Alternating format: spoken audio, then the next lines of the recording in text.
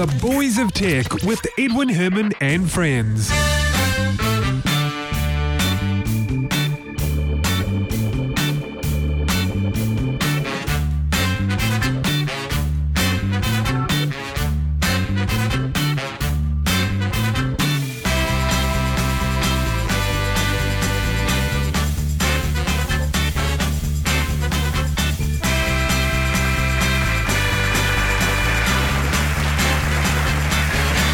Thank you very much indeed. Welcome to the show. This is another episode of The Boys of Tech, New Zealand's longest running tech podcast.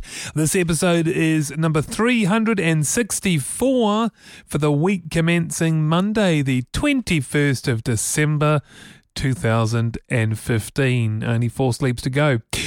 I'm Edwin Herman, and Brett, Ben and Kim all seem to have checked out for the year, so I'll take you through the big stories for this week. TechRadar have run speed tests on 5 major smartphones. We'll find out the results a little bit later on in the show. But first up, some new laws in the States involving drones and self-drive cars.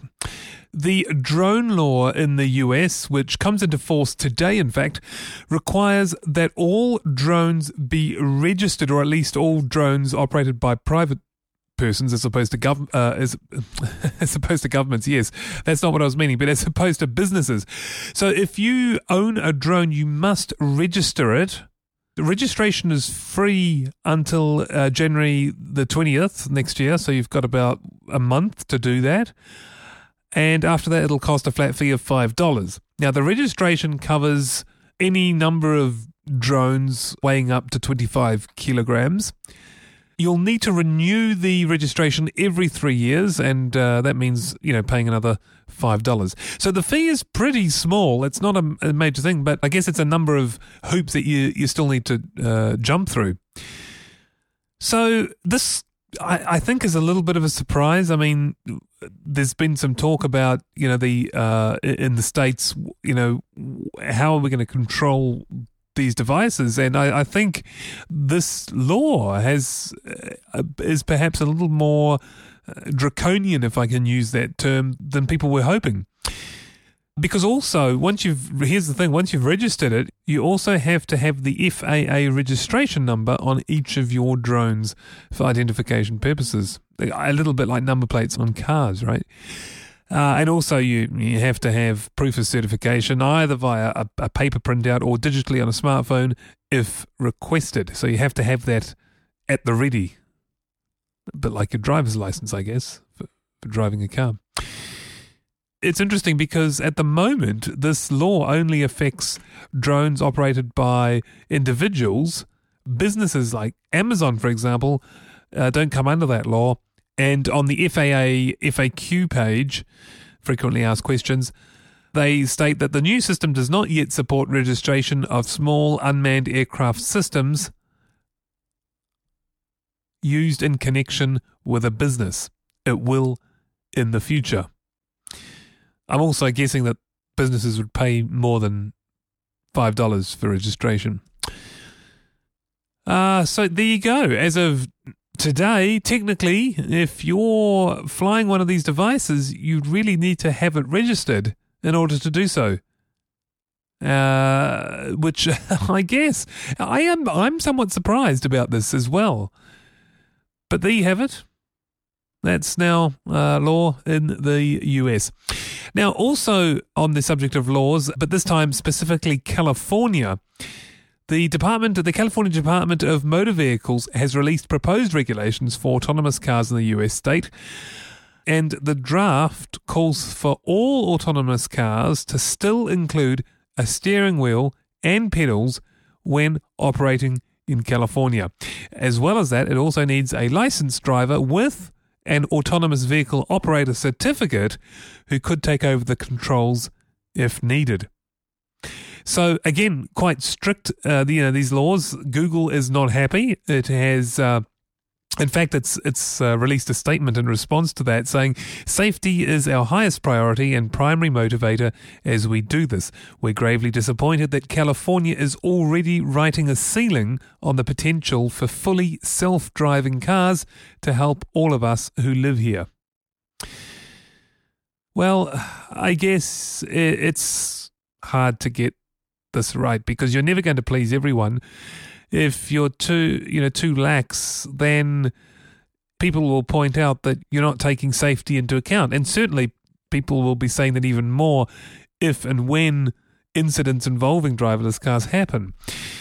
On the other hand, if you implement very strict laws, then you could say you're stifling progress. And so this is a difficult one because I think whichever way it was going to go, there would be people making a noise.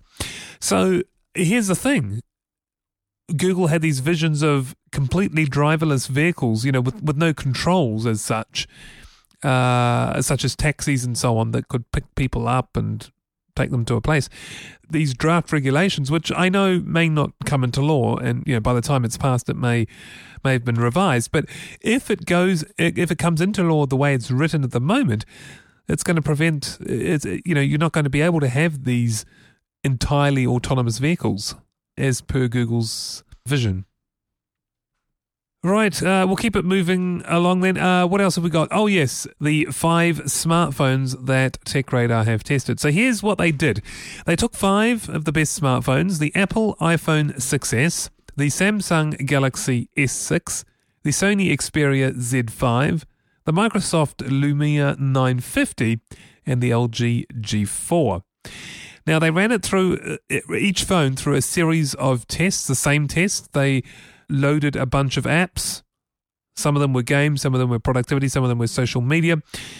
I should start from the beginning. They booted them all up because that's part of the test, right? So all phones are off. They're turned on at the same time and then taken through a series of actions like loading apps, performing an action in an app, and then closing the app. And then I think was it 10 different apps, I think? And then they repeat that a second time, the same sequence. And I'll give you the results. So now the first 2 were the iPhone 6s and the Galaxy S6. Now, overall, the iPhone 1, the total time for all these actions was 2 minutes 20, and the Galaxy S6 was about 6 seconds slower at 2 minutes 26. Now, to be fair to Samsung, they were in the lead for the first round. Now, where they lost out is when they started repeating the actions by going back through those 10 apps. Samsung doesn't cache all the apps, whereas the iPhone does. So Samsung lost ground on the second round because each time the app was opened, it had to, load everything back into memory as if it was being loaded the first time. Whereas the iPhone had cached it, and so, launching that app the second time was a lot quicker. So what TechRadar say was, in this test, the iPhone won, but in real life, when it comes to productivity, mostly because these are the apps that aren't cached by Samsung are games, tend to be games. So in real life productivity usage, the Samsung would have been quicker. Having said that, if you do play games a lot, then the test they did would reflect your experience, in which case the iPhone would be quicker. All right, so what have we got left? We've got the Xperia Z5, the Lumia 950, and the LG G4. So just to recap, the iPhone 2 minutes 20, the Galaxy S6 2 minutes 26. In third place, we have the LG at 2 minutes 31, so another 5 seconds on the Samsung. In fourth place, we have the Xperia Z5 coming in at 2 minutes 51. And oh my goodness, the Microsoft Lumia 950 coming in at 3 minutes 36. Windows Phone just seems very slow. It was very slow to boot. Everything was very very slow right across the board. I was watching the video. There's a video they've released which shows you all 5 phones being tested at the same time.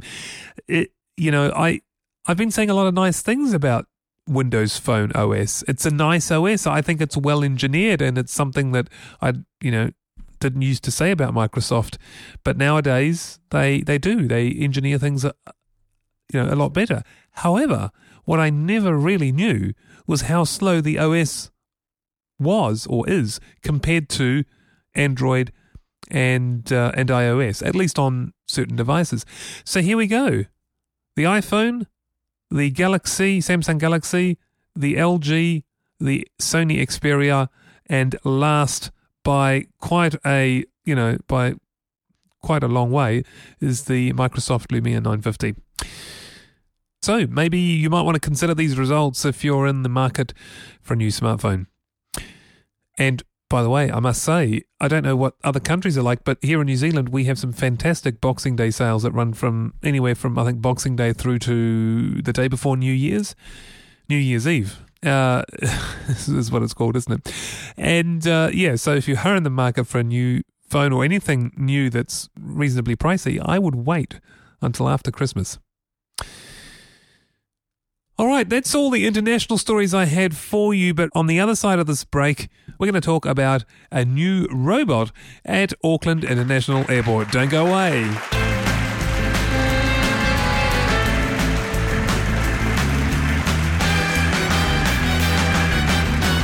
Hey, welcome back. Now, if you're travelling through Auckland International Airport and you've got some duty-free, if you've placed an order for duty-free, you can collect your order by scanning a barcode at a kiosk.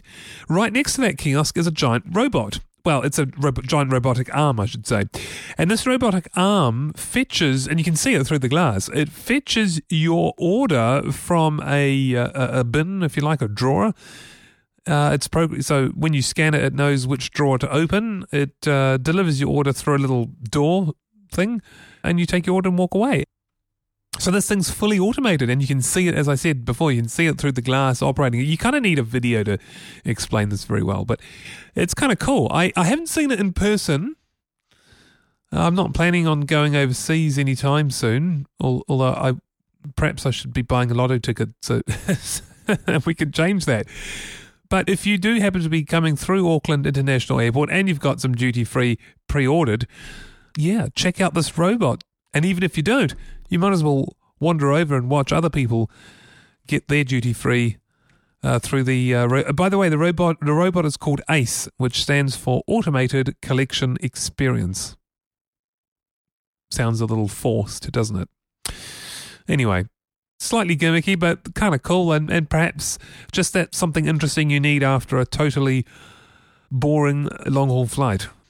Anyway, that's pretty much it for episode 364. Now, last episode I did say that we would like to, I would like to get us to 365 episodes before the end of the year, because, 365 being the number of days in a year.